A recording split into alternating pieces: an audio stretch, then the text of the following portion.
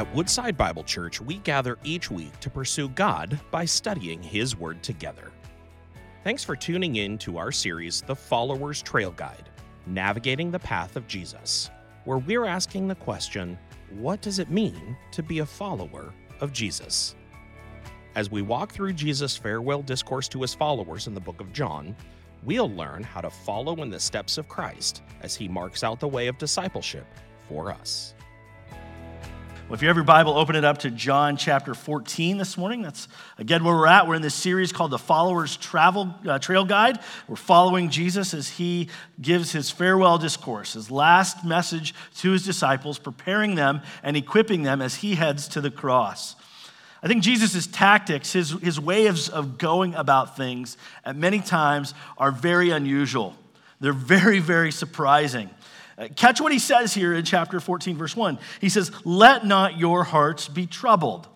And he says this to his disciples who, if we're understanding the situation and the scenario rightly, their hearts are troubled.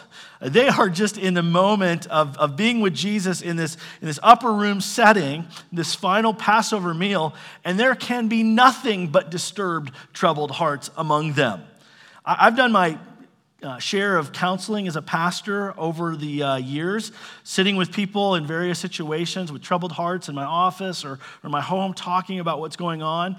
And as I've sat with these people that are disturbed and anxious and fearful and distressed, if I were to say to them, hey, just don't have a troubled heart, I don't think that would fly real well. And if that's just what I said, like, Pastor, I'm just really anxious about this. I said, you know what? Don't have a troubled heart. Be at peace.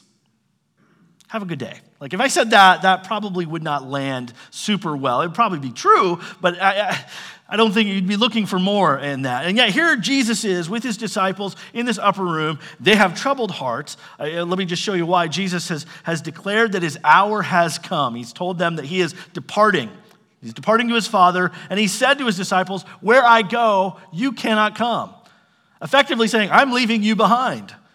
Well, if you've been with Jesus for 3.5 years, if you've trusted him as the Lord, as the Messiah, if you confess that to him and he says, now I'm leaving, and you're stuck behind, okay, troubled heart, just right there, right out of the gate. And then he says, among the 12, the closest ones, if you were one of those 12, one of the closest of his followers, his disciples, is going to betray him. And you're like, who is that? Could it be me? Could it be that guy? I don't know. Reason number 2 to have a troubled heart. You're just, the tension, the anxiety it's just mounting. And then the leader of your crew. I mean, the one disciple that's just heads and shoulders above the rest, Peter. Jesus looks at him in the face and says, hey, Peter, you're going to deny me 3 times before the day is over. That guy? Like, if he can't win, if he can't be successful in following Jesus, can I? Oh my goodness. Reason for troubled heart number 3. So we get to this point in John's gospel here and in this farewell discourse, and Jesus says to all of his disciples who have very troubled hearts, let not your hearts be troubled. I don't know about you, but it just, wow, how do you get there? The question we should ask about this passage and what Jesus says is on what basis can he say, let not your hearts be troubled? I mean, what is the reason that a disciple of Jesus, who has every reason to be afraid, every reason to be anxious, every reason to have a disturbed heart, what is the basis by which they can stand and say, okay, I won't have a troubled heart? Well, Jesus here gives them that very answer. He says, let not your hearts be troubled. Believe in God, believe also in me. He commands them right out of who he is, because of who God is, and because Jesus is fully God. He says to them, your heart can be at peace. While you're troubled about many things in this world, troubled about the things I say, Jesus says, if you believe in God and you believe in me, your hearts can be at peace. Now, Jesus doesn't just say this for his disciples 2,000 years ago. This is Holy Scripture written for us today. These words are for you and for me. Anybody here who's got a troubled heart, anybody here who's disturbed, who's lacking peace, maybe you're just anxious today and you're wrestling with things. What Jesus says, and if Jesus were here in the room with us in this moment, which I believe he is through his word, if he was to address our anxiety and our fear and our hearts that are churning with all that is going on in the world, the economics and politics and all of the things and climate and everything that's going on in this world, Jesus would look at us and he'd say, don't let your hearts be troubled. Believe in God, believe also in me. So I'm going to walk with Jesus here, and I'm just going to follow what he says, and I'm going to commend to you this morning. I'm going to call you this morning to believe Jesus, to believe in Jesus, to put your faith, to the basis for you and I to have a steady, stable, untroubled heart is outside of us, but it's in Jesus Christ. And so I'm going to call you this morning, challenge you to believe in Christ. The peace we need for our hearts now more than ever is a confident, anchored, unwavering trust in God the Father, God the Son, and God the Holy Spirit. Now you might be wondering, as Jesus' disciples were, how will faith in Jesus settle our troubled hearts? How will believing in Jesus answer the churning within us? Allison and I were walking our dog last night, as we usually do, and she asked me this morning. She said, "Dad, what's the sermon about today?" And I said, "Well, it's about believing Jesus." And her response was, "Well, that's rather general, Dad." Right? Okay, fair enough. It is. Jesus doesn't say, "Hey guys, believe in me," and then bolt out the door into the darkness, off to do what he's about to do. Jesus, in his love, gives his disciples and us today specific reasons to believe in him and to trust him.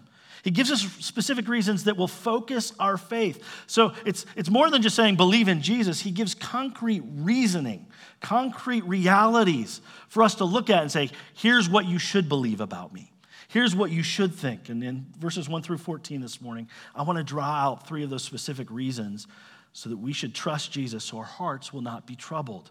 So when you do come to that moment where you are anxious, where you are troubled-hearted, I want you to believe Jesus and what he says about who he is and what he's going to do so that your heart will be at peace. That's my aim this morning. I want you to take up these realities to give firm footing to your faith. So here's the first thing. First of all, believe Jesus will bring us to the Father. Believe Jesus will bring us to the Father. Now, Jesus begins by indicating something about where he is going. He says in verse 2, "In my Father's house are many rooms. If it were not so, would I have told you that I go to prepare a place for you?" Now, Jesus here is speaking about where he's going, his Father's house, his Father's dwelling place. The Greek word there could be house or dwelling place. It may have the idea of a temple where God's presence is, where the Father stands and exists. He says, "In my Father's house," then he gives another place of location, "are many rooms." Now, if you come from an old King James Version background, you would say, well, that's mansions. Don't think of heaven, don't think of where Jesus' Father is as like individual homes and mansions that one day we're just going to get to occupy by ourselves. No, think of one place, one temple, if you will, with many various rooms. It's big, it's encompassing, it's a spacious house, plenty of space, plenty of room. To riff on the old Audio Adrenaline song, it's a big, big house with lots and lots of rooms. And yes, there will be football there. Big place. He says, "In my Father's house are many rooms. It's spacious. It's plenty for you." And he says, "If it were not so, would I have told you that I go to prepare," and here's another word about location, "a place for you." Jesus says, "I'm going to my Father, to where he is, to where he dwells, to prepare and to make ready that place for you to be with him, for you to stand with him, for you and me to be together." And he says, "If it were not so, if I go and prepare a place for you, I will come again and take you to myself, that where I am, you may be also." Now, look at the promise here, Jesus saying, I'm departing to my Father, to his place, and I'm going to prepare that so that you can be with him and me forever. He's saying to them, he's going to give them and to give us life with him forever and ever.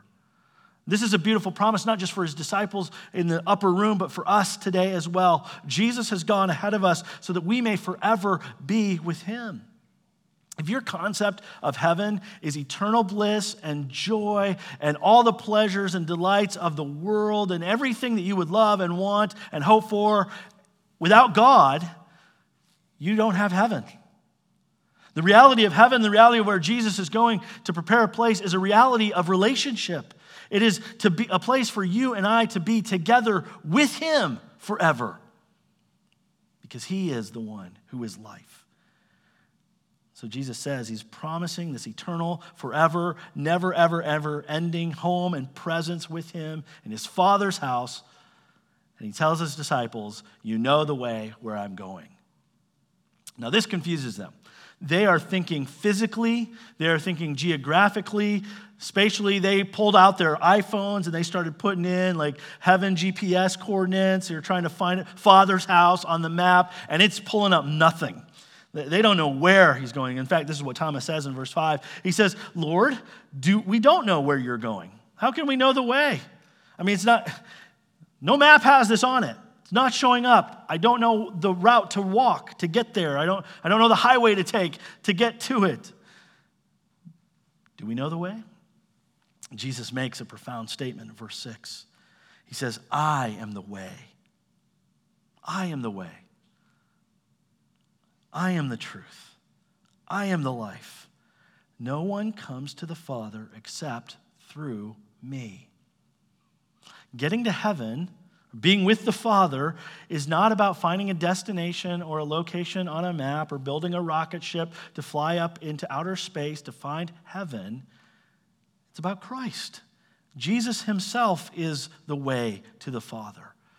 And as he says that, he's saying that he himself is the means by which we find the truth.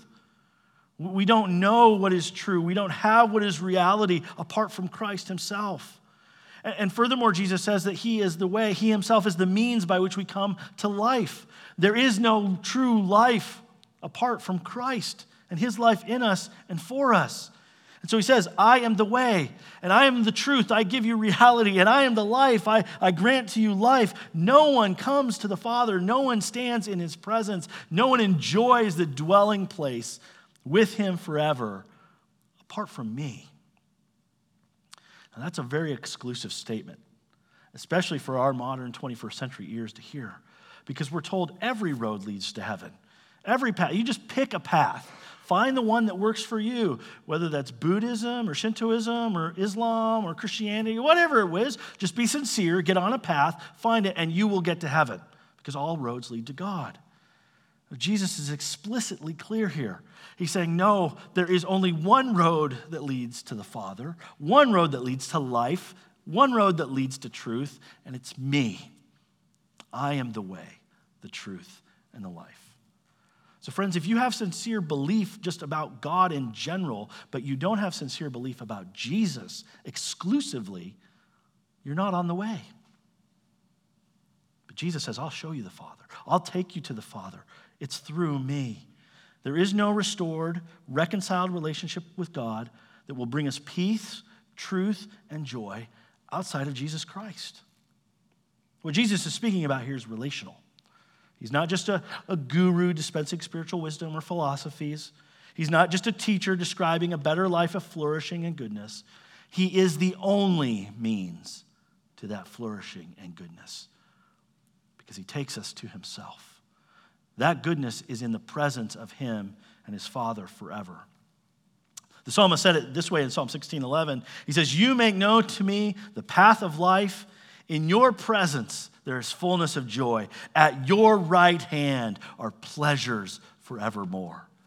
Being in the presence of God is a delightful, joyous, beautiful pleasure to treasure forever. And Jesus says, I'm going to prepare a place for you to reverse and undo all the brokenness and estrangement that sin has brought. Where we were exiled from God, we're exiled from that sweet, joyful fellowship and communion with him because of our sin. Now Jesus is the way, the only way for us back home to the Father. John describes this from the heavenly vision he had in Revelation 21, the last book of the Bible, where he writes, he says, "Then I saw a new heaven and a new earth, for the first heaven and the first earth had passed away, and the sea was no more. And he said, I heard a loud voice from the throne saying, 'Behold, the dwelling place of God is with man. He will dwell with them, and they will be his people. And God himself will be with them as their God. He will wipe away every tear from their eyes. Death shall be no more. Neither shall there be mourning, nor crying, nor pain anymore, for the former things have passed away.'" That's what it is to be in the presence of God. Delight, joy, pleasure forevermore as he communes with and has fellowship and closeness with him, with us. Now, here's why this is good news for us. Jesus says, "I'm departing, I'm going away, but your hearts don't need to be troubled. You don't need to be filled with anxiety, with disturbed hearts in this world, because what I'm going to do is going to bring you to the Father. Bring you to him directly, through me, so that you have peace forevermore." This world is going to come and go. It's going to be no more.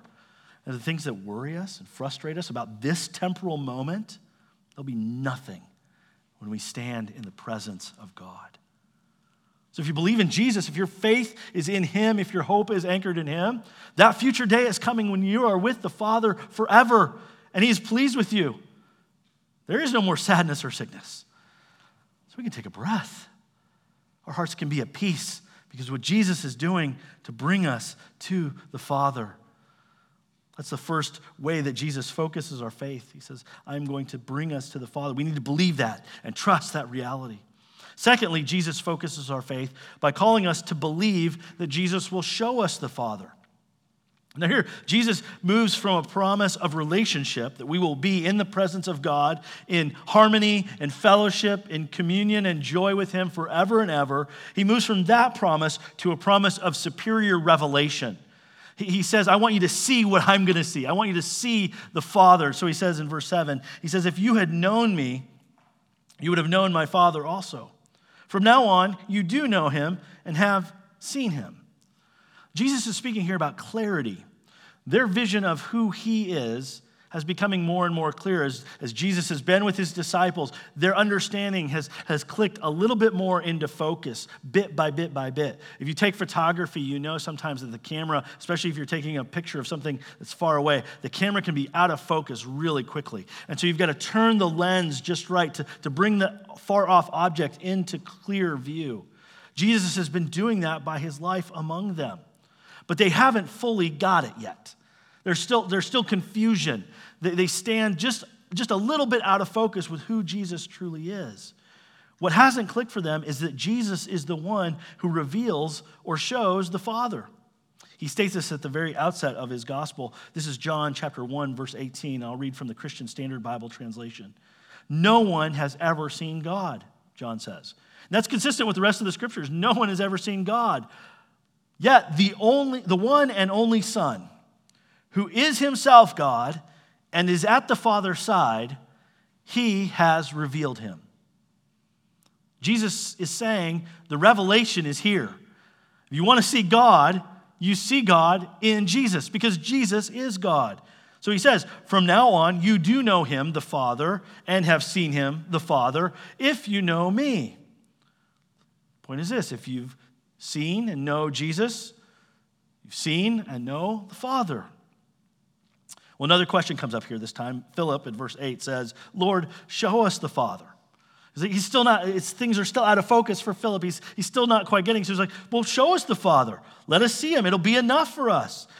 Let us have like this glorious vision moment, right? Let us be like Moses, and you just kind of stick us in the side of the rock, and then the Father just walks on by in all his radiant glory. Let's see the glory of God right now. That'll be enough for us. That'll end all our questions, all our discussion, all our interest. Jesus, he responds with a little disappointment. Guys, you're still not getting it? He says, have I been with you so long, and you still do not know me, Philip? Here's the clear point. Whoever has seen me has seen the Father. So how can you say, show us the Father? Have you ever had that process of discovery with somebody that you've known for a very, very long time? Stephanie and I were talking about this last night. We still haven't figured out what it was, but we were talking at one point over the summer about each other, and Stephanie shared something about herself with me that I never knew. I was just blown away. I was just so confused. How did I not know that thing? I've known her for 19 years. We've been married for 17, and this was like an important fundamental. It was probably her favorite color or something like that. And I had no clue. Here Jesus, it's yellow, by the way. Here's Jesus. He's saying, guys, I've been with you for 3.5 years. I've shown you myself. I've healed. I've done these miracles. I've taught. And Peter's confessed you are the Christ, but you still don't get it, that I am God? They don't comprehend that if you see Jesus, you've seen the Father. So he states, whoever has seen me has seen the Father. Here he asks them to examine their faith, but he also provides insight to focus their faith. He asks the question, do you not believe? Verse 10, do you not believe that I am in the Father and the Father is in me? This is an essential question, by the way. Jesus is saying, do you not believe this? Implying that if you don't believe it, you're not in Jesus. You're outside the Christian faith. This is essential for us to believe. This is what he says, I am in the Father and the Father is in me.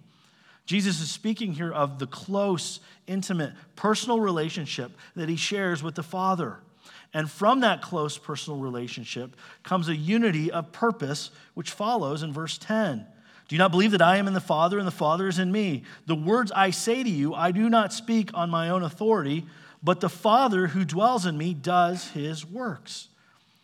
Now, Jesus here is speaking of the mystery of the Trinity, that he is fully God. The Father is fully God. The Holy Spirit, who we'll speak about later in this chapter, fully God, and yet 3 distinct persons, one God, one essence.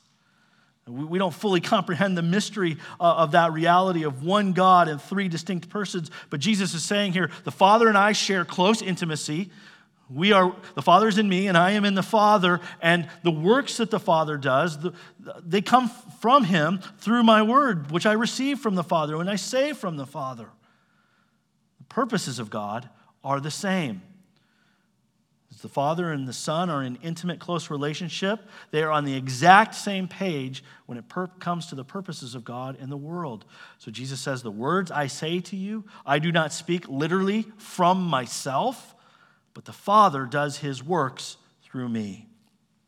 And again, Jesus commands us to believe at his word. So he says in verse 11, believe me. It's essential to our faith. Believe me that I am in the Father and the Father is in me, or else believe on account of the works themselves. Now here's what Jesus is saying. He's saying, if you don't get it from what he said, if you don't comprehend and you don't believe from the words that he has uttered, well, look at the proof that's found in what he has done. Examine the works that Jesus has done and make your decision based on that.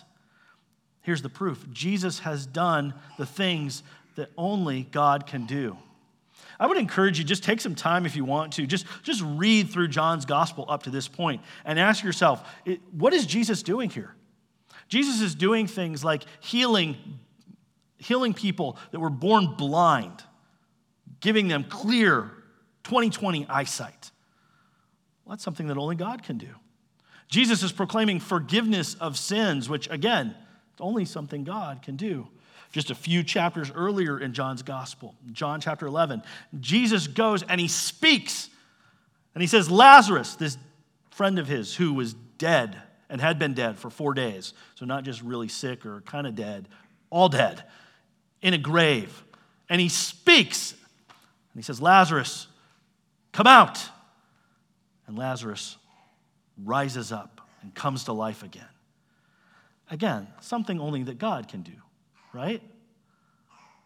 Jesus is doing the things that only God can do. And so if we have trouble comprehending what he says about who he is, look at what he's done and believe based on that evidence. If we're going to be honest with Jesus here and ourselves, we really only have a few categories to think about Jesus in. It's C.S. Lewis's well-known trilemma. Jesus is either a liar because he claimed to be God. He said he is one with the Father is in him, and he is the Father. And if that's not true, that's blasphemy, and he deserves death. So he's either a liar or he's a lunatic. He thinks and believes he's something he's not, saying he's doing these things, but not doing them. And if he's a lunatic, we should discard him altogether. Or Jesus is exactly who he said he is. He is the Lord. He's claimed to be God, and his works are the works of God. And so, if we're going to be honest with ourselves, we should believe him.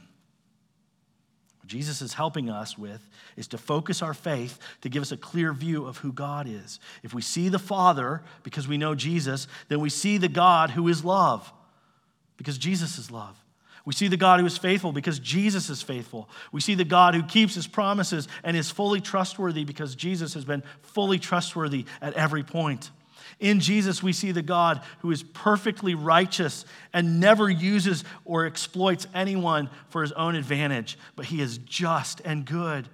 In Jesus, we see God who is forgiving and kind, who heals sinners and receives the lost. We see in Jesus God who has authority over all things, wind and waves, spirits and sickness, demons and death. He is the king over all the universe. So we can draw near and trust him. Or we can reject and run from him and live in our troubled hearts. The vision of John, the writer of this gospel, has, again, at the end of the Bible in Revelation 22, tells us that all who believe in Christ will be welcomed into the Father's dwelling place, the new heavens and the new earth, and there they will see God. So John says, as he says, no longer will there be anything accursed, but the throne of God and of the Lamb will be in it, and his servants will worship him, and they will see his face. Our hearts don't need to be troubled, because for those who believe in Jesus, Jesus will bring us to the Father, and Jesus will show us the Father. No one has seen God, yet the only God, the only begotten God, who is at the Father's side, he has made him known. Jesus focuses our faith by telling us, believe he will show us the Father. Your heart can be at peace because you will one day see God. Everything will be made right. One more way Jesus focuses our faith is finally this, by telling us to believe Jesus will glorify the Father through us. Now, here in these last 3 verses, Jesus moves to what it will practically mean for all of his disciples. He's been speaking spiritually and theologically here, but now he gets into the ground realities, the street level work about what this means for you and I. So he says, truly, truly, I say to you, whoever believes in me will also do the works that I do, and greater works than these will he do, because I am going to the Father. Jesus says, I'm departing, I'm leaving, I'm going to the Father. But that's good for you, because you are going to do the works that I do, and even greater works than I've done will you do. Now, what does he mean by this? For the believer in Jesus, a greater power and reality falls on us.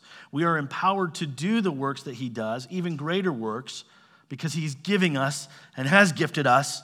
We look back from here on the cross. He has gifted us the Holy Spirit. What are these works of Jesus? Well, remember the context here. If we ever take a verse out of context, we're going to mess it up. We're going to get it wrong. But if we leave it there in the text and what it's saying, we'll be close and we'll probably get it right. Here's what Jesus has said. Jesus has said this in verse 10. The works of Jesus are to do the works of the Father that come from the Father. So we ask the question, well, what are the Father's works? Jesus says that the words that he speaks, in verse 10, are not from himself, but from the Father who does his works.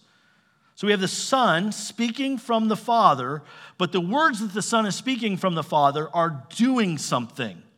They are effectual, they're active. They are, as Jesus says, the Father's works. So when Jesus says, you will do the works I do, Jesus is saying that his works are his words that bear fruit. They accomplish something from the Father. Here's what he means. His words, Jesus' words, could be summed up in Mark chapter 1, verse 15. It's what he proclaimed. He said, the time is fulfilled. The kingdom of God is at hand. Repent and believe the gospel. Jesus was proclaiming Christ. He was proclaiming the time is at hand. Come and believe. Come and be saved. Come and believe the good news. The greater nature of the works is because of their fullness. So Jesus put it this way in Acts 1:8. You will receive power when the Holy Spirit has come upon you, and you will be my witnesses in Jerusalem and in Judea and Samaria and to the end of the earth.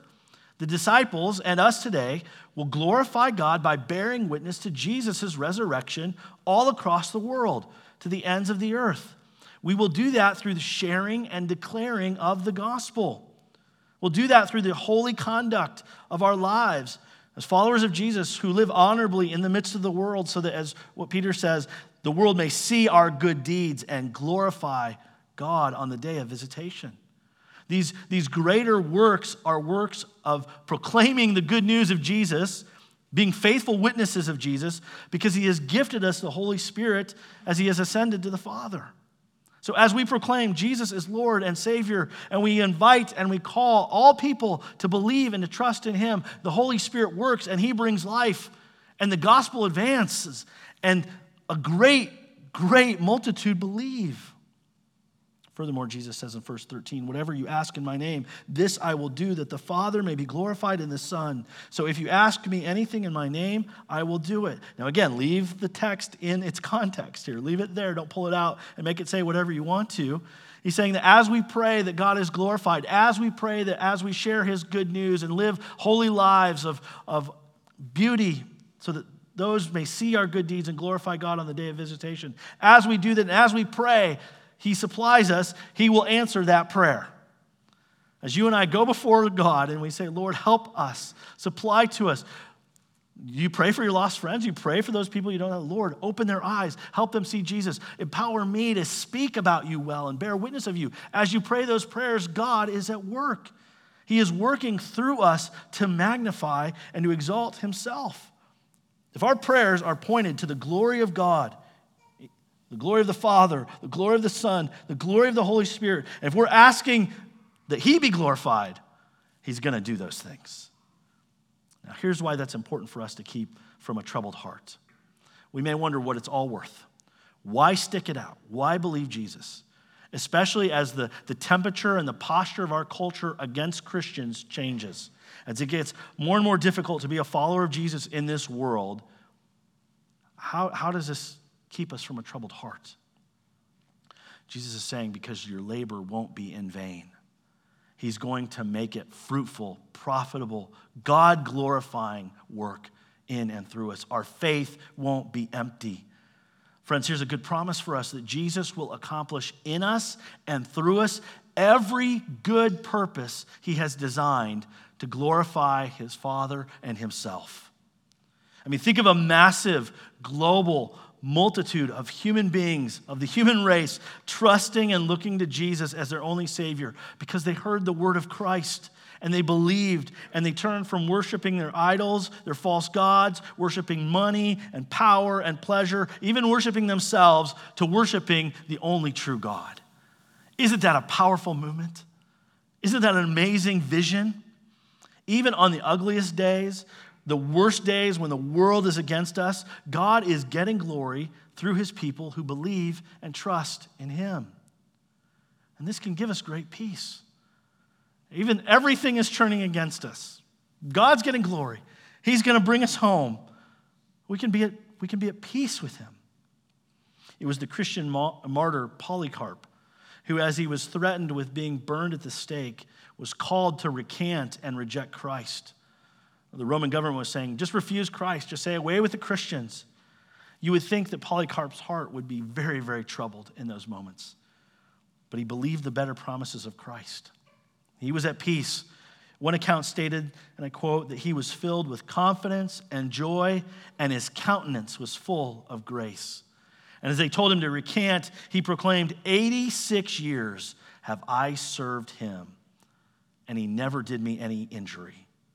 How then can I blaspheme my King and my Savior? And with that testimony, they tied him to the stake, they lit the fire, and he was taken to God. He glorified God. Friends, let's believe Jesus.